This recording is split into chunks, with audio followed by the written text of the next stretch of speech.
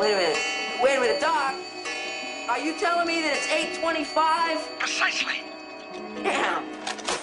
I'm late for school. You know, I have one simple request, and that is to have sharks with frickin' laser beams attached to their heads. You are asking me to be rational. That is something I know I cannot do. But whatever it is, it's gotta get by us. Right. Go get her, Ray. Corey is really excited to talk about Austin Powers in Goldmember, the 2002 film. Now, this is the third film in the trilogy, guys. By the way, this is Get a Load of This Movie podcast, and I'm Zach. I'm Corey. Hey, what's up? I'm Cole. And Get a Load of This Movie, also known in Vietnam as... Oh, gosh! Whoa! Oh, okay. It's just you, my friend Jared. A franchise movie podcast. Yeah. These are fun. All right, so yeah, Austin Powers and Goldmember, third movie in the series. What I was going to say is that last couple episodes, we've briefly discussed the possibility of each of us have reserved the right to hit a buzzer, metaphorically, because we do not have a buzzer in front of us. Will be added in post. It will sound like this. Turn it off. Stop.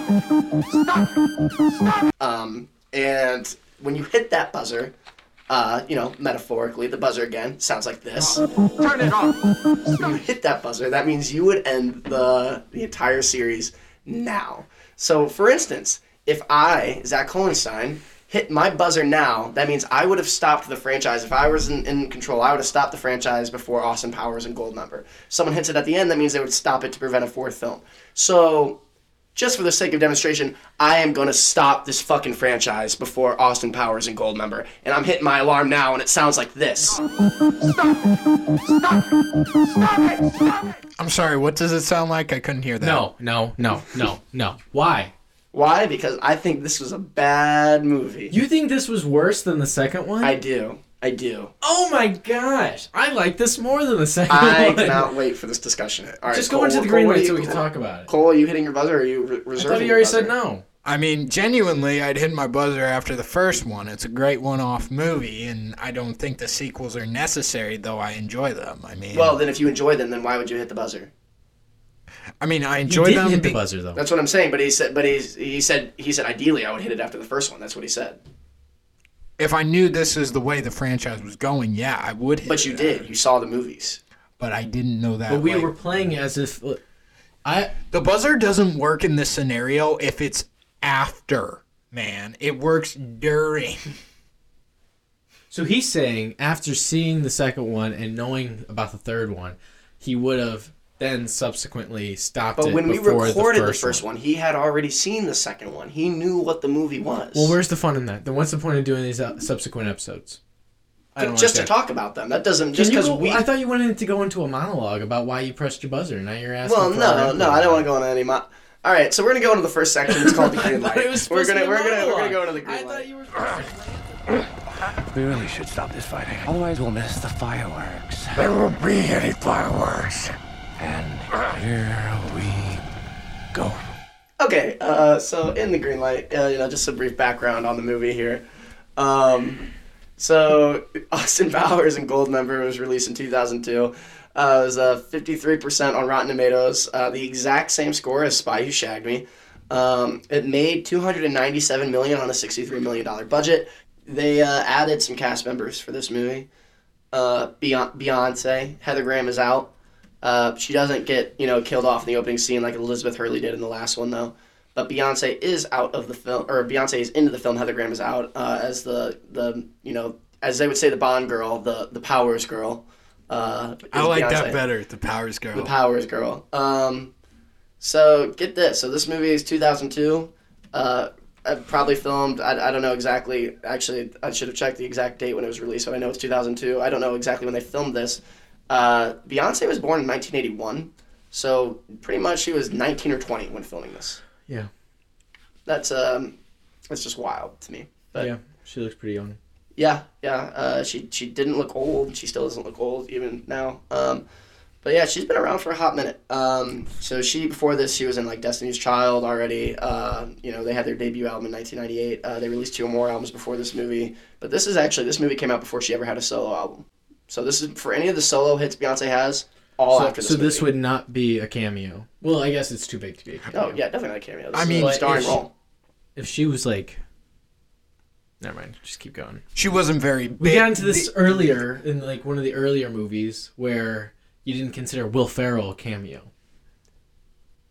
I just... The definition of cameo, it's arbitrary. It's not that big of a deal. Okay. You're right. Tell you what, concede. Will Ferrell, cameo. Corey's correct. It was a cameo! Agreeing. I hate it here. In agreement here. Beyonce Knowles, who has the second most screen time of any actor in this movie, not a cameo. Definitely not. This is clear to everyone. I understand that's not a cameo. But if she did have, like, a small part in this, like, Britney Spears, that was a cameo. Yeah, you're really picking up on this, yeah. Oh, gosh. Okay. That was a cameo. But if she had the exact same role as like a Britney Spears, would you have considered that a cameo? Yeah, absolutely. Yeah. But she didn't do anything by herself. I think Beyonce was more famous than Will Ferrell. Beyonce's more famous here if she had that same in 2002 than Will Ferrell would have been in 1996. I would wager that. I mean, yeah, Destiny's Child did get pretty big pretty quick. So let's moving on with Beyonce. But let's all right, a quick question. What's your favorite Beyonce song, Corey? I don't like Beyonce. Cole, what's your favorite Beyonce song? Whew, that's a tough question. Oh gosh. We only ask the hard questions on Get a Load of This Movie, a movie podcast. It's hard-hitting journalism over here. I mean, I'm definitely not, I wouldn't say I'm a super big Beyonce fan, but, Halo's always one that I'm like, fuck yeah, this song's awesome. Halo's pretty good. There was a solid bit in middle school where I thought Halo would be the song played at my wedding with whatever girl I was in love with at the time. I would say my favorite, probably Love on Top. Ooh, that's a good one. Yeah. So yeah, this is like her first acting role. She was also in the Pink Panther, Dreamgirls, and of course Cole's favorite movie from 2019, the live-action Lion King. Never said that. What's the next thing we're talking about? Let's Michael Caine. They added Michael Caine too. Sir Michael Caine. Sir Michael Caine. One of the 5 male actors nominated for an Academy Award in 5 different decades, including The Quiet American, which he was nominated for the same year, with co-starring Cole, Brendan Fraser. Here's your Brendan Fraser connection for the episode. Brendan Fraser's in Scrubs. Brendan Fraser is in Scrubs. He's in the best episode of Scrubs, arguably.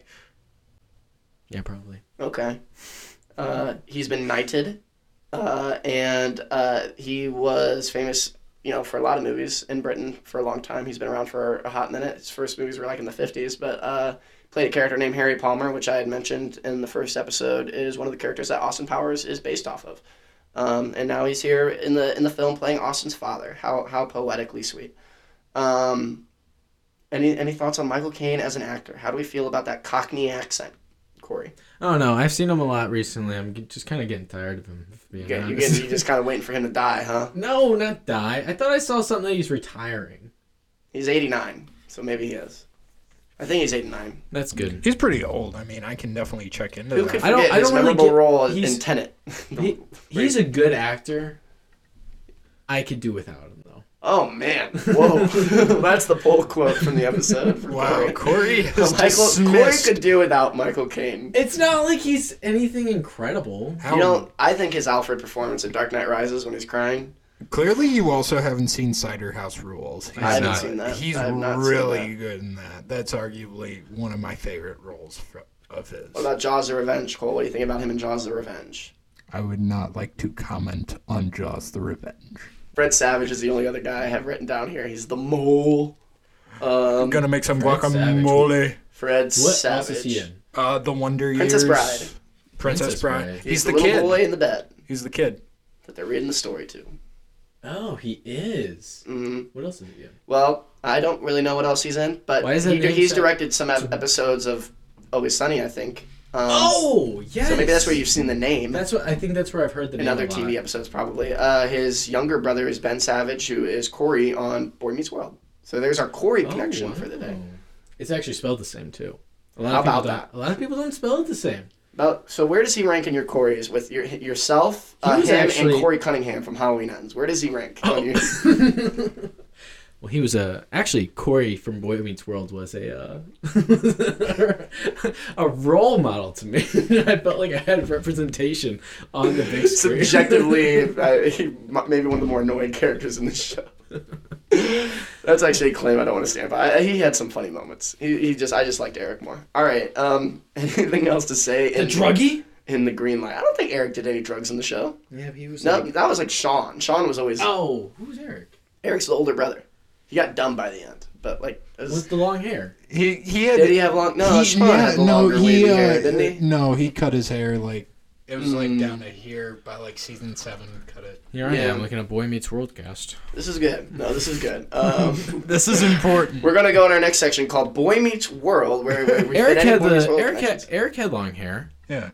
They both had long hair. But you were right. Sean was supposed to be like the jerk. Sean was the rough and tumble guy. He was rough and rowdy.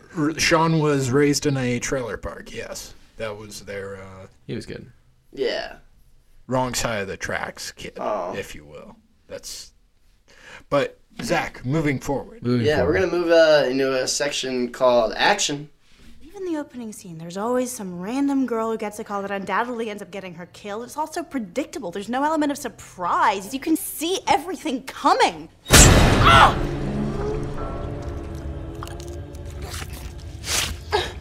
Did that surprise you? Now shut the fuck up and watch the movie. Okay, so, I mean, the plot kicks off with the very fictitious movie about Austin's life where you have the great actors Tom Cruise and Gwyneth Paltrow as Dixie Normus and Austin Powers himself. And then you have a role I would replace now, Kevin Spacey as Dr. Evil. It's a fitting casting for Dr. Evil. Yeah.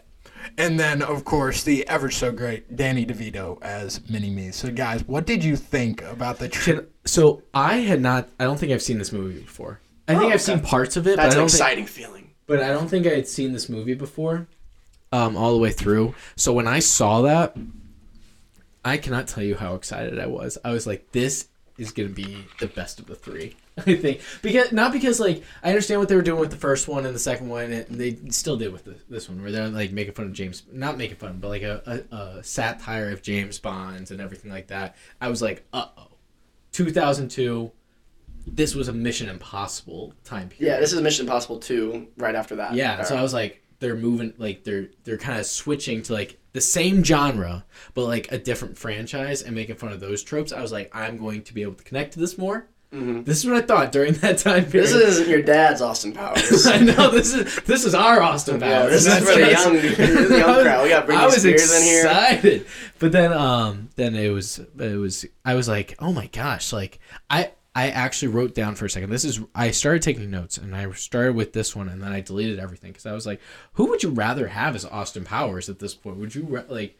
And then I named someone. It wasn't Tom Cruise. Once Tom Cruise came on screen, I was like, I'm deleting this question because then I was like, trying to come up with like someone a bit more of the time that would like maybe Dennis Quaid.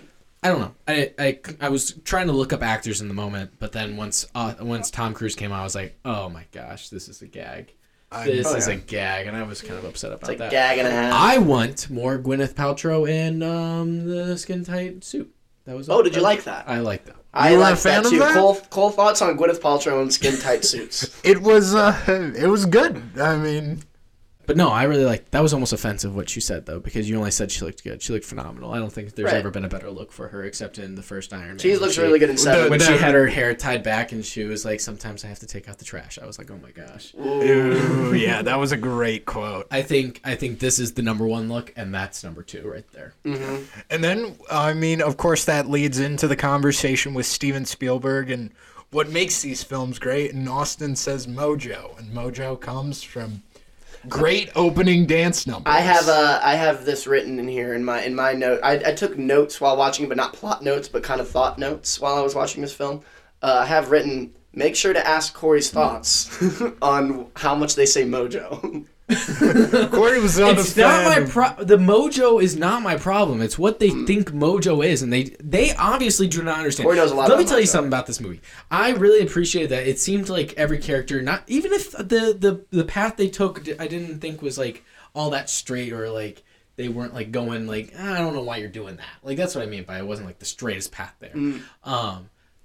I felt like, especially with Austin, who I was really concerned about in this one, and even like even with Dr. Evil, it felt like they went on a path, like a character arc. And in the second one, none of them had a character arc except maybe Austin, and it was like Austin had a character arc at the beginning, and then he came back to where it was like it didn't matter, and then all of a sudden it was like, oh no, somehow he's still on that path. Doesn't make any sense how he's still on that path, but it looks like he is, and he got to the end of it. Congratulations. This one, I felt like he was on the path the entire time. And what was that path? That's right, daddy issues. Yeah, Daddy we got a plot issues. issue. So I do think that this opening scene, like the whole thing, is the best part of the movie. I loved the cameos all hit.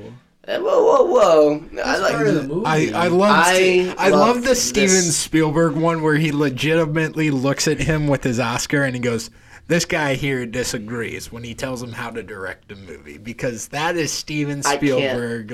I can't buy that though. Spielberg's performance just fell flat for me. I thought he was not good in this film. I think they should have written. I think maybe the problem lied in the writing. I think it would have been funnier if he was more meek. And it would have been funny how meek he is, given that he is the best director of all time. Are we really talking about Steven Spielberg's acting in this movie? No, I'm not. I thought it was funny. I think it's worthy of a conversation. I don't think it's even. I liked. It was a cameo. So, Are you going to complain that? Are you going to complain that Britney Bingo. Spears was A fembot? that was lip syncing the entire time? No. She definitely was, man. But like that's what you're. That feels like the conversation we're No, having. with Steven Spielberg acting. I was joking, guys. I do. Well, you were going in depth about it. You guys didn't let me finish my little thing. I was gonna talk. By all means. Well, it's done. The moment You can has finish. passed. You can The moment finish has now. Go passed. ahead. Oh, you're gonna let me finish? All like to hear what you have to say. Oh, how generous. I was Now that's actually. all the time we have for Zach. What's the next I one did we like got how on we the started list? doing cartwheels though, like how it's supposed to be like Spielberg doing the cartwheels, but it's clearly obviously like a double. And then- that was funny. Big dance number. We got a Singing in the Rain silentish part of it, and then we go to Quincy Jones, and we get a Quincy Jones shout out. It's almost getting it's getting very meta. Zach, Quincy Jones didn't do the score for the films, though. It was George S. Clinton. Okay. It seemed like he was part of it though. I think he wrote like the original Austin theme, Right. but he didn't do like the rest of the scores. Is this the last movie? In the series? Yeah. Yes. Okay. As of right For now. now. More on that later. No. So Britney Spears is a fembot. Austin kills her. It was just kind of summing up what he's done in previous movies. Yeah. Yeah. But yeah, Cole, what do you got next on the stock? Wait. So- one more thing on the opening. I thought the opening was, because I feel like each opening, like the first opening was very big. It was just huge opening, really So just big. establishing, but it was really grounded in like what Austin, like I love that Austin, opening. in the Austin Powers like world. The second one, bit bigger. I think that one kind of pulls you out of it just a tiny bit, but not Yeah, really. it's this kind of, the movie's It's going to the be naked bigger, bit. so we're going bigger. This one, I think it's just the next step in that. I don't really think you can't I really don't really know how focus you too much. Yeah, no, you're right. I don't think- it I don't wasn't think a you real should- complaint. Remember, I guys, I understand, still I said it was understand. my favorite part of the movie. I understand, but I think like you kind of I almost have to separate it. It's like almost the credits, like where It it's is. just Well, it was the credits. No, I understand, but like where it's like this isn't part of the movie. This is just kind of explaining the movie, and it's just like a fun little dance while they're telling you about what the movie, like who's in the movie. Well, if you want to take it at face value, it does also. They're making a movie about Austin Powers. He's a pretty big deal in modern times. Which too. they do. Yeah, and it's almost like Tropic Thunder at the ending, but we'll get on that later. But Tropic Thunder. Yeah. So next we move to, we're in Hollywood, so naturally Dr. Evil's lair is in the Hollywood sign. Behind the Hollywood sign. Yeah. Anyway, Dr. Evil reveals his plan to find a man who lost his genitalia in an unfortunate schmelting accident. I have that written here as well, Cole. I'm glad you picked. I thought that line was funny. What? Just the whole idea of an unfortunate smelting accident. He lost his pronounced schmelting. schmelting accident. I don't But understand. anyway, so the idea is to use a satellite codenamed Preparation H. I have that written here that Cole at Preparation H is a hemorrhoid cream, Cole. I did the research on that. I did not know that. I'm guessing that was something of the time, too. Yes. Hemorrhoids were all over back then, rampant. I have written here, why does Scotty still go to these meetings at this point? Because Scotty clearly hates He gets here and he gets abused. He doesn't contribute. They don't want him there. He seems like he was laughing at him, though, because he is always kind of stupid, and so I think it's more entertainment. Feels like he's almost at a risk of being killed by Mini-Me at certain points. Well, it's like this son going to work with his father, and he clearly doesn't respect his father's job or anything about him. But that kind of changes in this movie, doesn't it? Yeah. A character arc. Interesting. But Can't just sink my teeth in all that. Once we get there. Anyway, I mean, at that point, Austin pops in because, as usual, Austin always has to stop Dr. Evil. Can I tell you how much I really liked that Austin was there right away? I thought it was hilarious. That is really funny. And the fact that it's only like 10 seconds and it's out of nowhere and it's the last 10 seconds of this whole scene of the plan. It just shows up like, oh, we got you. Not so fast, Dr. Evil. I think I fist pumped. I was so amped. I was like, thank God this isn't going to be another one of those just, here's our plan and now we're going to do it and all of this stuff. And then at the end, it's just going to stop. I mean, it ended up like, it's still, you still have the movie where it's kind of like expectation subversion. But it's like, we're not. It was so obvious that they were not doing the exact same thing again. And I was kind of amped by that. This is its own movie. This is definitely its own movie. Already, I was like, this is miles. I was actually pretty high on the movie at this point too, because it's coming off the opening, and I like this whole scene. You know, and then you go learn that Austin is about to receive another award as International Man of Mystery, knighted by Queen Elizabeth herself. Rest in peace. Queen Elizabeth passed away this year. She's in a box. I can't believe she's gone. I can't believe she's really gone. Okay, I thought I'd say something nice. But anyway, I like that the crowd laughs when they all see that he's Dad. Stand up, take a bow, and he's not there, and everyone there starts laughing. Go into more to that. I mean, I think it's so funny how Austin is just like, yeah, my dad's gonna be here. And you haven't heard a single fucking word about his dad in all these 3 movies. I'm not going to complain about that. But my biggest thing is there's a huge plot hole. Uh-oh. Michael Caine looks like he's about 60 in this movie, right? Cole, save that. I did some math. We're not there yet. We're not there yet. We haven't. I have some stuff on that. What happens next? So anyway, Austin goes back to his pad and he sings a song with his band. Love that fucking song. Yeah, was that a parody? Daddy wasn't there. Was that a parody? No, that's that band that's in the first one. It reminded me of Scotty doesn't know. So Zach's the band Zach mentioned that Ming T. Yeah, that is the actual band performing the song with Mike Myers. I understand. I understand. I didn't know if Great I was song. like, this is a really fun song, but I thought maybe it's a parody of something. I mean, so I did. So that's a great song. Austin's modern pad. So Austin has a pad in the, in the future, but future being present. What would you guys think of his modern pad? I mean, it seems like he's keeping the swingers party alive in the pad no matter what. Really like nothing's changing. Mm-hmm. Big fan of the twins. Oh, the twins bit, yeah. So he had a list of things to do before I die, and I paused it and I looked at some of them. I didn't catch all of them because some of them move really fast in the middle. Yeah. But the ones I got all the ones at the beginning when he looks at it, and ones at the end when he looks at it. The first one was, and most of them are crossed out. All of them are crossed out except 2 things. Right. Things to do before I die. Become International Man of Mystery. Save world from certain doom. Travel through time backward and forward. Be cryogenically frozen. Catch Dr. Evil in the first act. Was one of them. He got that one done in this movie. Yeah, and then the last 2 are threesome with Japanese twins and earn daddy's respect. Yeah. So when I saw that, since I had not seen this movie before, I think I've only seen clips. As I said before, I've established that. Yeah. That has been established already. I thought Austin was going to die at the end of this, and I was like, subversion of expectations. I don't even think that's a subversion for subvert. I don't think it's what you said. I don't What'd you think. say? Can you say that? What did I say? I don't think that they should have put things to do before he dies. I think they should have said to do one or something else. Bucket list. Not even bucket list, because it made me think that he was gonna die at the end. And what was you didn't like that you were uncertain of his fate. You didn't like that. What? You didn't like that. You were uncertain of Austin's fate. No, I did. I liked it. So you said what was the point? You said you wish they changed that. Yeah, but like, what was the point of it? Because he didn't die at the There end. wasn't much of. People think have because that's a very that's what a bucket list is. Yeah, it's just a bucket list. A lot of people have those. So you're saying it's fine?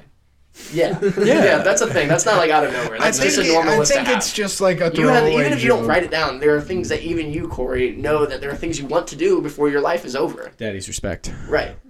Yeah, that's a good one. And that's what Austin has it too. And I like the twins, Basil. You know, like Basil's supposed to know that this is one of the things that Austin has been waiting on, and that he should read the room and like come back later.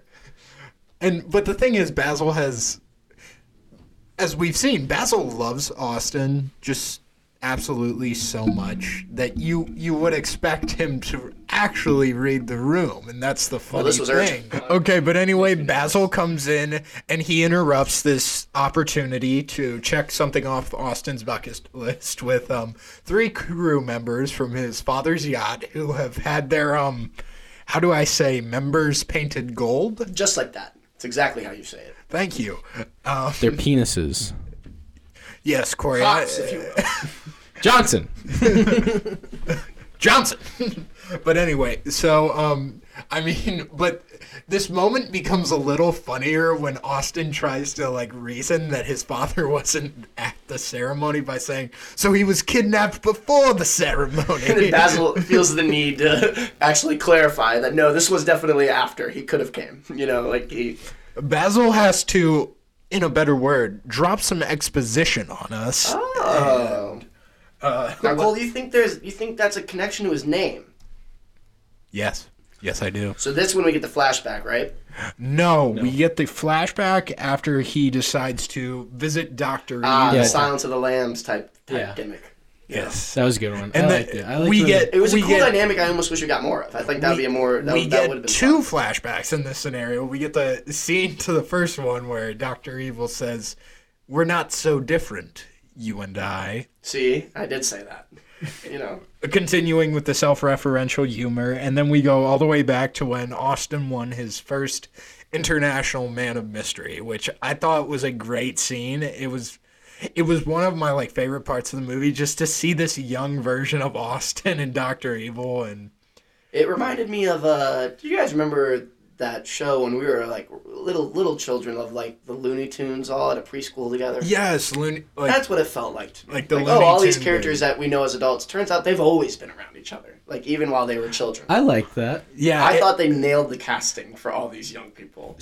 Oh my gosh, so well. So good. These guys were great at doing the older versions of themselves. The young Robert Wagner and the... Did they do their own voice? Like, I know the kids do the voices? I can't even tell. That's how good they were. No, everyone did except for Austin, because you can like kind of see he's mouthing the words. The young Austin. Oh, I couldn't tell that. No, I couldn't tell. That was the little scrawny Austin being this womanizer is the funniest fucking thing ever. It was his French teacher. That is so well, funny what did she say? She was like, a brief oral exam later, and it was like, he said something. I was like, I hope it's not brief, baby. Yeah. So, like, yeah, and he's like this, so good. and he's still, no matter how old he is, he's this womanizer, which, I mean, is... I know, but it's not even womanizing. It's like free love. It's not even. It's not even like, oh, I'm lying to them just to sleep with them. It's just like it seems like he's always pretty open about it. He's just like, I'm gonna. He's just himself. He's a swinger. I mean, groovy, baby. What are you saying? He's a swinger. That was the culture, like he talks about with Dr. Evil. That's not what a swinger is. A swinger is... It's like this free love style. But that's not idea. what a swinger is. Is it? I actually have some quick math here that I was watching. Like this is odd. So let's say this is British Intelligence School graduation, 1958. Let's say Austin graduates from high school at 18 years old. Yeah. Let's say his dad, Nigel, had him at 16. Let's say that, okay? And let's go from there. Plausible. Meeting Nigel later, we will. So the dad had him at 16. But we saw him when Austin was a baby. Yeah, we did. Remember? We saw him at the end. He was 20-year-old Michael Caine. All right. Either way, we're going to do this math at 16. Was that actual Michael Caine at the end? I in the thought flashback? I Just thought it was de-aged? like No, a, I think it's a younger actor. I think it's a clip from another Michael Caine movie. I don't know, maybe. No, because I think Wikipedia had young Nigel listed as a different actor. So let's say Austin graduates from high school at 18 years old. Maybe the dad had him at 16 and still graduated and became a secret agent himself, which would mean he'd been born in like 1924 at the latest. Now, this movie, usually you assume movies come out in the year they or take place in the year they were released for the most part. Let's even say that this movie came out in 2002. Let's say this movie actually takes place in 2001 because that's when Britney Spears' Boys was released, the song she plays at the beginning. That would put Nigel Powers at least, and that's if all these above things are true, that this movie takes place in 2001 and he had Austin at 16 years old. That would put him at least 77 years old. That is the minimum of how old Nigel Powers would be in this movie. He has aged phenomenally. I buy it. All right. He dyes his hair. You know, I would buy that. And maybe he got frozen like Austin for a bit, just for shits and gigs. No, I say even if he's still like the age of 77 in there, like whatever. But anyway, I mean, yeah. So we get the scene where Austin's father didn't show up for him in this moment, where you learn that this deep-seated hatred that Austin and Dr. Evil had started as young schoolmen working for the British Spy Academy, and yes. Yeah, so they've been around each other for a while. Then he's back in time now, right? So after that, Dr. Evil reveals that he has to go back in time. And somehow Basil says, we've located your father in, I think it was like 1972? 1975. Okay. 1975. He got kidnapped and brought back in time. Yes. Goldmember and his Goldmembers. The way Michael Caine looks in 1975, that would make sense. Yes. That would make sense. Yes, but he gets kidnapped and and brought back in time. And then there's the hilarious moment where Dr. Evil chases after Austin and he goes out of the cell and then he realizes he can escape just to go back into the cell. Right. I like that. That was good. You like that? I like that. I was humorized by it. I smiled. So now we're back in time at the Goldmember Club. And we meet. Love that song, by the way. We already talked about her. I like the song. I think I like the songs in this one a lot more than I like the songs in any of the other ones. Oh, I cannot wait to hear your thoughts on the one coming up, though. I think the Nathan Lane bit of, like, the double, so they're not seen talking to each other, is, I think, so funny. Yeah, I really like that too. is so good. Nathan Lane the fact is that she just... like closes the thing on her hands and like she says ow, and the guy just knows to say like ow, like at that same time. It's just like it makes no sense, but it's so funny. And I love like how And she, Nathan Lane he like kisses him and turns stuff. flirtatious when like Foxy he turns How do you flirtatious. guys know these people's names? Well, I just know Nathan Lane because he was he's Timon. the voice of Timon, but you wouldn't know that because he doesn't talk in this movie. And then Austin has a joke that Beyonce laughs at, and just Nathan Lane also laughs at it in the exact same way. You know, it's just like that they're somehow so in tune that this double knows exactly how Beyonce will react. I guess I should say Foxy, how Foxy will react at any point. Like funny. it's It implies almost that like they had a relationship in the past. And what year is this? 75. Yeah. This is 75. Austin got frozen in what, 69? Yeah. And 67. Beyonce 69. No, he went back to 69. Oh yeah. Yeah, so shit. 67. He was frozen in 67, I think. That's what I said. Right. So that would imply that Austin had some type of relationship with her in 1967. This is 1975. This is, so 8 years later, and Beyonce is 20, maybe, when filming this, which would put her at 12 at that relationship. So we can go ahead and assume she is playing a character far older than she, the actress, is. Yeah. We can hope that that's the case. I think that's probably right. Yeah. We're not going to have that discussion like this is a Why'd you even bring that up? Because I thought it was a funny little bit of math that they're implying Stop that they doing so had a much relationship math. 8 years ago. All right, whatever. Doing too much math over I'm there. not. It's not a problem. I don't care. We'll have sex. Austin and his father meet, and then you have the moment of them talking British, which I personally feel like falls a little flat. There's I didn't really do much for Really, me. Yeah. I put this down here as this was one of the bits that did work for me. I thought that was funny. It was okay. It wasn't bad. There's one part where it's just like the subtitles are just like question mark tea kettle? Question mark? Whatever. It wasn't bad. Shit on a turtle. Yeah. It wasn't bad. It was just whatever. But then you finally meet you finally actually meet the character of Goldmember. Of course, you see him like skate around the thing where he's doing like the leg behind his head. This fucking guy. That does not land for me at all. This whole guy. Goldmember is not a funny character to me. I think Mike Myers wanted to be like, I have 4 characters in this movie, and created another one. And he threw characteristics at the wall and assumed it would be funny. The characteristics is he's weirdly flexible, he's Dutch, and his skin peels. And he tries to eat the and villains. Austin Powers, her mic puts all those on a board and goes plus equals funny ? And looks at the board and they're all like, okay.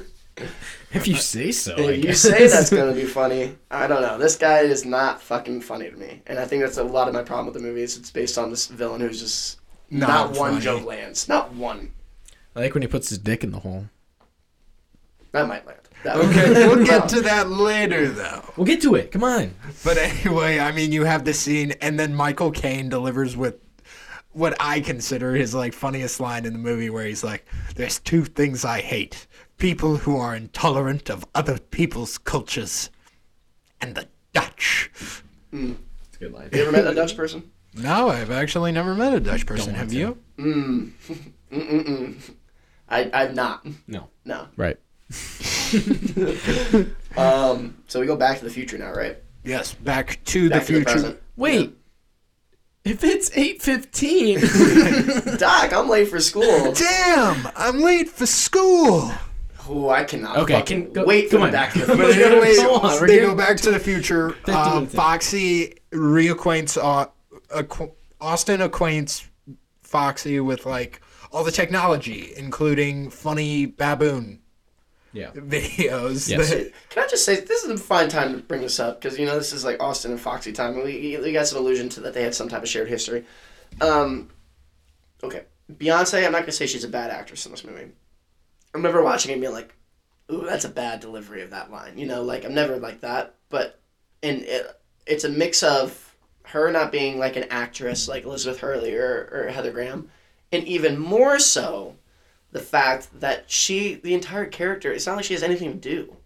This character is literally only in the movie, so Austin has another, girl lead woman in the movie. She's a nothing character. Yeah.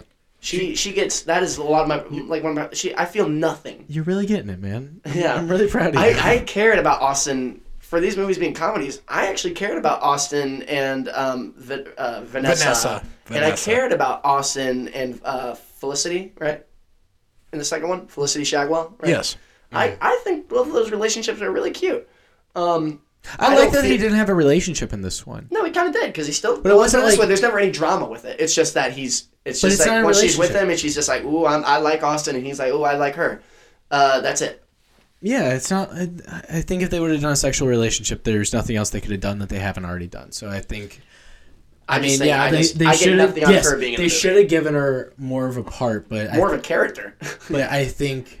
I guess, especially if it's a trope for me, James Bond, the idea was, I think what they were going for was, she's not, she's more of a partner than anything in these movies, in this movie, because, Foxy Cleopatra. Yeah. It's a great name. We have a song called Cleopatra, so free plugs for us. Go check that out. That's on Spotify by RWC. Not the Jonas Brothers. Not the Jonas Brothers song Cleopatra. Or the album. Jonas Brothers have an album coming out called The Album, and that's they didn't do their homework. Let's put it that way. There's already one out there called The Album.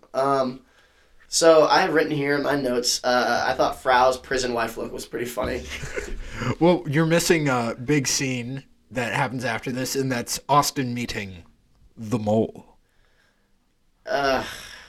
Again, another joke that Austin put on that Mike Myers put on the board, and it says, "People with moles plus pointing it out a lot equals funny," and it's like probably they were like, I don't know, it seems kind of lazy and not witty at all. What else you got? He's like, no, don't worry, it's gonna be funny because I'm gonna do it 5 to 7 times, and they were like, Oh, okay, yeah. For me, I get it now. That part doesn't work, but Basil finally like being done with Austin shit kind of works a little more for me. Like, even if that's funny, it's not. It doesn't hold a candle to Austin punching Basil's mom in the face. You know, like that's. She's a man, and it takes, baby. And that bit in the first one, which is infinitely funnier, also took 20 seconds. This one is like 2 minutes of him finding different ways to say mole. Moles. Yeah, I can't do it. It's just that that's just so aggressively lazy and unfunny to me. That was dumb. And then we, of course, go to Frau's. Where we're in prison. Yeah. The Frau thing, and we got the Frau prison wife thing, and they have the tongue kissing thing, and I guess she had like a key in her mouth. Yeah. So we have an escape scene here, and doesn't Dr. Evil goes like, here's what's gonna happen. Mini-Me we're gonna start a riot, and Mini-Me and I are gonna go out the front door. Or no, you guys are gonna start a riot, and Mini-Me and I are gonna escape. And then Dr. Evil does his own rendition of Hard Knock Life. So I put down on here, cue Corey for rant. And you're telling me you liked this. I did. Okay. You didn't like the Mini-Me one and the last one. I didn't. It wasn't that I didn't.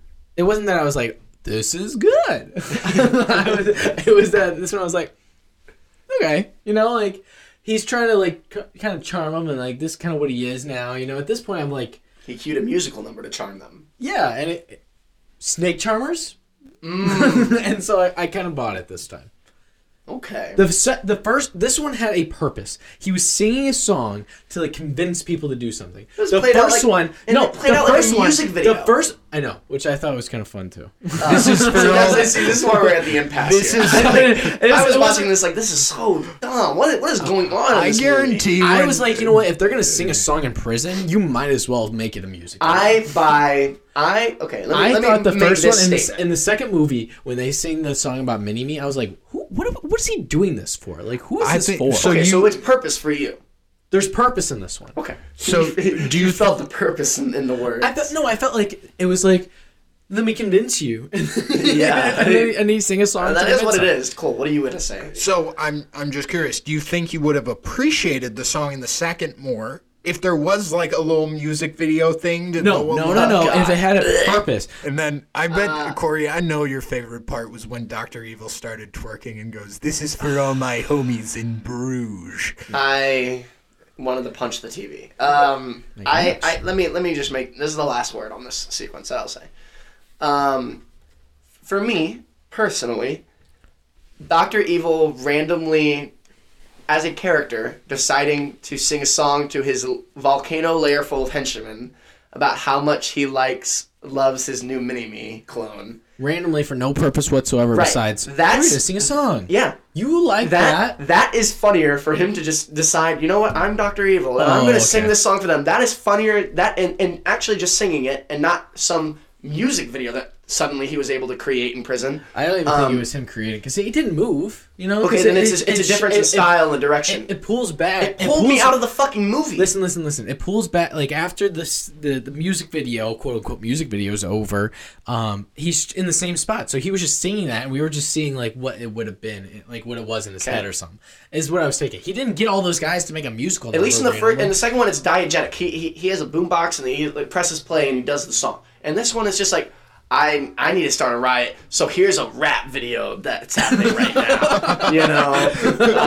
what the hell are we doing? What is this movie at this point? I can see where you're upset about.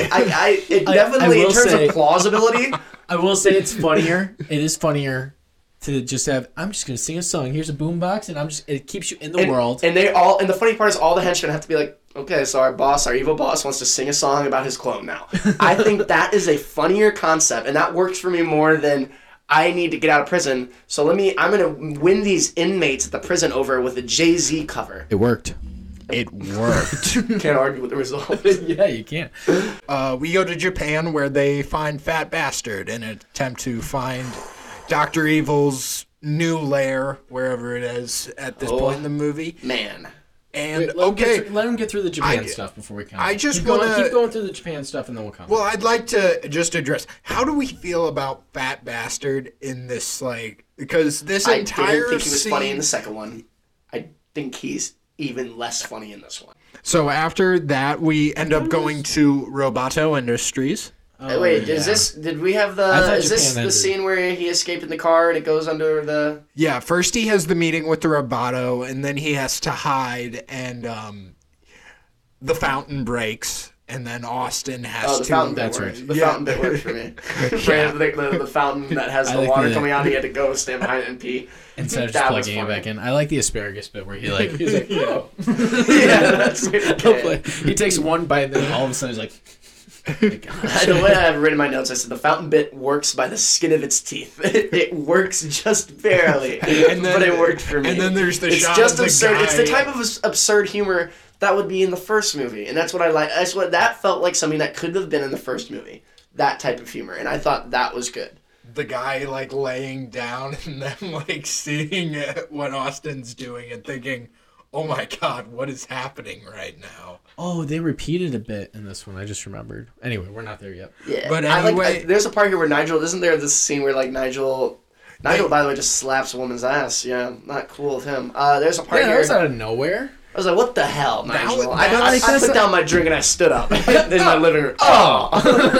So what the hell then is this? we get to them freeing Nigel, and Nigel. You have any idea how many anonymous henchmen I've killed? Go. Yeah, put the gun down. Yeah. Just put it down. Yeah, like Nigel breaks good. into Dr. Evil's lair, and he convinces Mini-Me to be his own man. Oh yeah, he goes 1/8 the size does not equal 1/8 the respect. I like how I was like, you're like a tripod. Oh my God, that was great.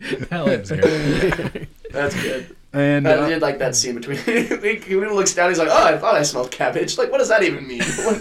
What does he mean when he says that? He looks down and sees Mini-Me and goes, "Oh, I thought I smelled cabbage." Like he's like shocked that he's there.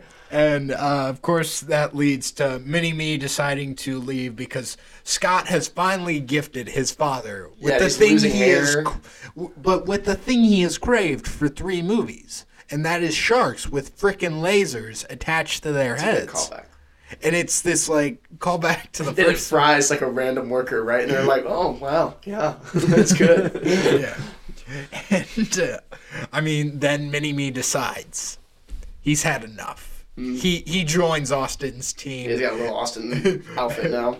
And then, but the fight that ensues between him and Austin, I found it like very hilarious. And He like threw Mini-Me against the wall, and then like the actual actor got up from that throw. It was like there was like it was no cut. It was like you see a body fly against a wall, and then you see it like not move at all, and he just gets up and he's just like, and then he throws Mini-Me in the pillowcase. Austin catches. He catches it. Yeah, I'm saying that is so funny to me. Is that he has him, he caught him, and then proceeds to just like keep beating him. Well, because Mini-Me does the peace sign, and last time he did that. That's not right. Yeah, that's what I loved about that fight. I thought that was a callback. Yeah, that was pretty good. And then they join forces and decide to infiltrate Dr. Evil's submarine. That is, of course, in the shape of Dr. Evil, the egotistical man he is. When was the subtitle bit? That was in Japan. That was at Roboto. Yeah. When they keep the subtitles are unclear because there's always something white in front of it and they have to move it. That didn't land for me. That didn't land for you? I was like, it was hit or miss. It got old so fast. Like after the first one, I was just like, that was a good little bit, and then they just kept doing it. I was like, oh. Yeah, a lot of fake outs. I think it was kind of funny. It's a funny idea. I don't know if it worked. I don't know. I think it works when Mr. Roboto even decides, I've had enough of this bit, and is like, how about I just speak English so we don't have to keep doing the Japanese humor. I'm not going to go ahead and, I think I don't get off on being like, this movie's problematic. You guys are wrong for liking it. I'm not that person. Sounds like you're about to be that person. I am about to be. No, not exactly. But the Mr. Roboto and the Godzilla bit.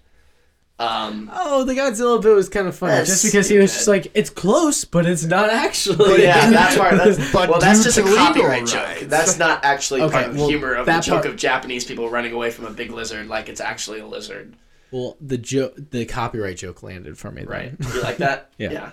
I thought that was fine. I did like the copyright aspect of it. And then you have the lab coat sequence, which leads to the silhouette. Because it's the idea. It's like how are we gonna do this? How are we gonna appear as one person and they land on Mini Me will be on bottom and Austin will be on top in the lab coat. But I think it's even funnier that the doctor in the scene where Austin has to get the physical and is the same guy who gives Austin back his items in the first movie. Oh, is it? Yeah. The very famous, this sort of thing is my bag, baby. Yeah.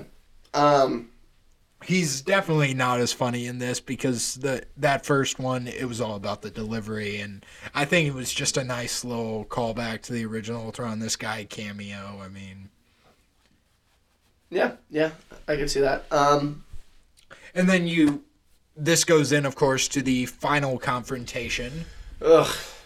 Things are just kind of happening at this point. Yeah, I didn't like it. And then, like, he's got him dead to rights, me and a gun, and you think this will actually lead somewhere, and then it's a complete throwaway with the whole, he's been your brother. Movie. The thing that bothered me, I thought when we were getting to the final conflict, I was like, okay, yeah, they're brothers, and now Goldmember's like the main villain at this point. And when every single time someone grabs him, they always grab him by the neck, and they always stand right beside his head. And it's always Foxy, and she's always like getting kicked in the face, and it's just like, what are you doing? Like, what is the point if you? Well, she's probably holding him, and she's got him, and she's thinking, okay, I got him. This is standard protocol, and there's no way that the writers of this movie would think it would be funny for them to repeat this gag again. So she thinks she's safe, but what she did not anticipate is that the writers would think it would be funny to do it again, and they'd do it again. Yeah, she did not anticipate that, and it did not land, and I was getting upset. I was like, what is this guy doing? And then it gets to the point where it's just and then it completely turns ridiculous. The whole flash. Austin is Dr. Evil's brother. Like that's what we're doing. I did like that they did stick to canon, and that Dr. Evil is found by the parents he describes in the first Belgium. one, Chloe a prostitute with webbed feet or something like that. And the whole thing that he wouldn't save him because they share a border with the Dutch. Yeah, it's all about the Dutch. They turned you. Well, they had to establish that early in the movie, so it was like, well, I mean, yeah. Paid it off. you can't Chekhov's hatred towards Dutch. Yeah. That's what they call that in the writer's room. Chekhov's gun. Yeah, climax is bad. Climax is everything is bad. I thought Dr. Evil was out. I just don't even get that. So Dr. Evil finds out that this is his brother and his dad. And Scott ends up immediately starts acting like it's not even like a debate. Like, oh, now I'm on your side. Like, here we go. This is what we're doing. And it's like, oh, you do this and I do that. You know, it's just I don't know.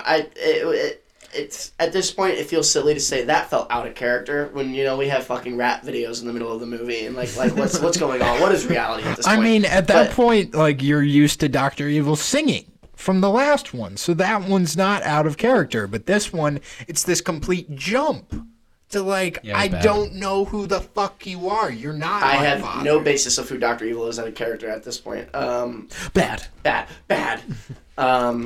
I didn't need this. To me it rings of the fucking the familial twist from Scream 3 even shit like that. I just doesn't work for me. They wanted to have a dramatic, Austin, I am your father moment that they parodied in the second one. They literally parody what they do in this one. In the second one, Dr. Evil has a bit like, oh, no, I'm not actually your father. I just thought it would be fun to say that or whatever it was. And then they actually do a thing where it's like, oh, no, you guys are brothers. It's like, okay. What did we gain as an audience from this revelation? What did the story gain from this revelation? The answer is not a damn thing. Nothing gets better from that revelation. When Dr. Evil was at the same school that Austin was, why at that point? Why did Nigel not say something? Clearly, it seems like he knew. He did? Didn't it? I mean... How does it get revealed? Nigel says, I saw you get picked up by these two people, why doesn't he say but I couldn't go save you because, of course, Dutch joke. I was thinking of Basil. When you said, why isn't Nigel? I mean, Basil should have dropped some exposition about them being brothers in the first damn movie, because it seems like he seems to know every fucking thing that goes on. Well, that's pretty much the movie, isn't it? Is there anything else I'm forgetting? Don't get mad at Basil. Oh, you have the final movie reveal. That was. It's like a Tropic Thunder ending. Yeah. It ends where the movie we've been watching pans out. And it's like, oh, we're watching that movie, and that's how the way Tropic Thunder ends. Yeah, and it's like. But this was before Tropic Thunder, so that's not a slight. John Travolta is like playing Goldmember in this movie, and then you have the very poorly aging Jared from Subway joke where Fat Bastard basically goes, "I lost all my weight by walking to Subway every fucking day." What's our next section? Our next section is the award season. And we're fairly certain they're in guerrilla hands. So why don't you use the regular army? What do you need us for? Because some damn fool accused you of being the best. All right, award season. So here we're dishing out who our MVP of the movie is. Cole, you wanna lead it off? How many MVPs you got this? Lead off over there. You know what? I'm gonna say one who's been a consistent through 3 movies. She's always funny. Frau Farbissina. There you go. Frau has never. Good answer. Frau has never changed, and that's the great part. She's this evil, like, hench person, and it works for the movie. She's never been unfunny to me. I've always found her funny, and I think Frau is consistently just a funny character. I love her in these movies. Frau Farbissina. Good answer, Cole. Good answer. Good answer. I feel like I'm on Family Feud. Good answer. Good answer. I should clarify. I said Frau a lot. I meant Frau Farbissina. Scott. I think I'm just gonna go Scott. I don't think. What? Bad MVP. No, Scott did great in this movie. I thought he actually had. Yeah. Revo. He actually had like a character arc. It felt like he had a purpose in this movie, and the other ones he was just there to complain. We end with him being the main villain. Which I was like, I don't want them to do a second one or another one. Like, I would press my button here. Like, okay, just be done. So you are pressing. So Corey, you are pressing your button. I'll press my button. I'll press my button right here. And that's what it sounds like. It sounds like this. Turn it off. Stop it. Stop it. Stop it. Stop it. Stop it. I'm sorry, Zach. Corey is stopping the franchise. Corey is stopping the franchise here. Yes, I would stop it here. But if it did continue and Scott was the main villain, I think that would be a fun way to see it. Because he's always been so like, why are you doing it this way? Why are you doing this way? It'd be a much harder situation, and you would actually get a better... see Austin get his way out of it. You would get a better hero because you would have a more meticulous villain. So that's why I think Scott is my MVP of this one, just because, like, I mean, throughout it, he still was like the same Scott, but he was also like... When he started losing his hair and he got to sit between Dr. Evil, I was like, oh my gosh, he's like, that's kind of fun. Like, how he looks is kind of fun. I did think they that both got scene, to laugh together. Yeah. That scene was pretty funny where he like tells Scott to sit and then he tells every single person in the room to stay. It's like, this is weird. That Mini Me is not getting that he's supposed to leave. Yeah. Okay, yeah, so that part was kind of funny. Let's hear it. Who's your MVP? Guys, see, this was a really hard one for me. This was actually really hard to come to a decision. Mainly because I don't think anyone did a good job in this movie. How dare you? I'm kidding. Not even Frau Farbissina? I was actually going to say, Cole, that's a good answer, and I think I'm just going to take that because I never have a problem. Everything she does works for me. She doesn't do anything. Well, some people came out to a negative with the stuff they did. So tell you what, I'll go, since Cole already did her, I will say Quincy Jones just for contributing the theme. I know he didn't do the official music for the movie, but the Austin Powers theme is really fucking really funny, really synonymous with the character, and one of my favorite parts about the series as a whole. So I am gonna say good. Yeah, I'm gonna say Quincy Jones just because that, and he got the tribute at the beginning, and he says this is where the series gets its mojo, baby. That's what Austin says about him. And I have to. I'm inclined to agree. So Quincy Jones is my MVP for the film. Long story short, Quincy Jones is your MVP. That is the long story made short. Yeah. Good thing that we can go to our final category. What is it called? Oh, the review section. I thought it was... I was like, what is it called? That's not our final. Our second to final category called the review section. Says that they insist on outside opinions. What kind of opinions? Well, your kind, not to put too fine a point on it. I mean, let's face it, in your particular field, you're the top minds. 2.5 out of 5. It goes the first one, It goes International Man of Mystery, Goldmember, Spy Who Shagged Me. That's my rating. That's what I'm sticking to. 2 out of 5. 2.5 out of 5. The last one was 2. The first one was, I think I gave it a 4, but I think I'm going to give it a 3.5 now. Mm-hmm. So 3.5, 2.5, 2. I got to go with Corey here. 2.5 for the movie. Maybe a 2.75. There were a few more jokes that landed than the last one. But yeah, rankings, first one, third one, second one. I'm so excited to be done with this series. Wait a minute, Cole. Now, didn't you give the second one a 3? Yeah, after talking about this, I'm just kind of realizing I might drop the second one down to like a 2.5, maybe a 2. That's right. Wow. I'm a shepherd amongst sheep on this podcast. I am going to give Austin Powers and Goldmember a 2.5 out of 5. It is my least favorite of the 3, so I do go International Man of Mystery, Spy Who Shagged Me, Goldmember. So I just go 1, 2, 3. I do commend it for actually doing a new story in this one, whereas the second one is largely a retread of the first one. It's the exact same thing. Yeah. The exact same thing. Well, not exact same thing. But it's the exact same thing. They flip it's the exact same thing. It's the exact same script. Okay, it's not. Well, here's one thing. They made the same movie twice. Well, tell you what. I thought the jokes in the first one are the best, and so when they repeat them to diminishing returns in the second one, I still laughed at more of those than the bits that are just aggressively unfunny in this movie that almost make it hard to watch. There are parts in this movie that think it's funny, and there's almost nothing worse in a comedy than watching a bit that is going on so long that it's just not funny, and you just have to keep sitting through it, and it's just brutal. And this movie has a lot of those. This movie just is not that funny to me. Not that it's without laughs. I think the first half of the movie overall is better. I think the opening is great. But overall, this movie, it just didn't work for me. Honestly, I might even, you know what? I might even bring it down to a 2 out of 5. Hard to say, but it's not. I just don't like. I think by the climax, things are just kind of happening. It's kind of chaotic without really any sense to what's happening in front of us. And I think Austin at points is even borderline unlikable in this movie. I think the Goldmember character is fucking annoying. I think Fat Bastard's even more annoying in this one than he is in the second one. So yeah, it's my least favorite of the 3. It sounds like a lot of the problems you had were with the second one. No, I'm saying these things. A lot of things I'm saying are worse in this one than they are in the second one. Yeah, but it sounds like a lot of them were coming from the second one. I think you like the second. I think you want to hate the second one and like this one. Is that what I'm getting? Did I read that right? That's what I'm hearing. Do you want to hate the second one? Now tell me if I'm off. No, I may be wrong. Look, Zach, just hate the second one with us, man. Come on. Yeah. No, I think the second one is better. I think they actually decided to give their female star a character in the second one. Well, they gave actual character arcs in this one, and so someone... But not to the woman. Well, someone had to not have a character at all. And it had to be. Yeah. It didn't have to be the woman. It just they drew straws, and it ended up not being the one. Uh-oh, Spaghetti-O. No character for you, woman. Black woman. Black woman, yeah, exactly. Okay, so yeah, that's my final thoughts on that. So we're going to move to our last section called the post-credit scene. You're still here.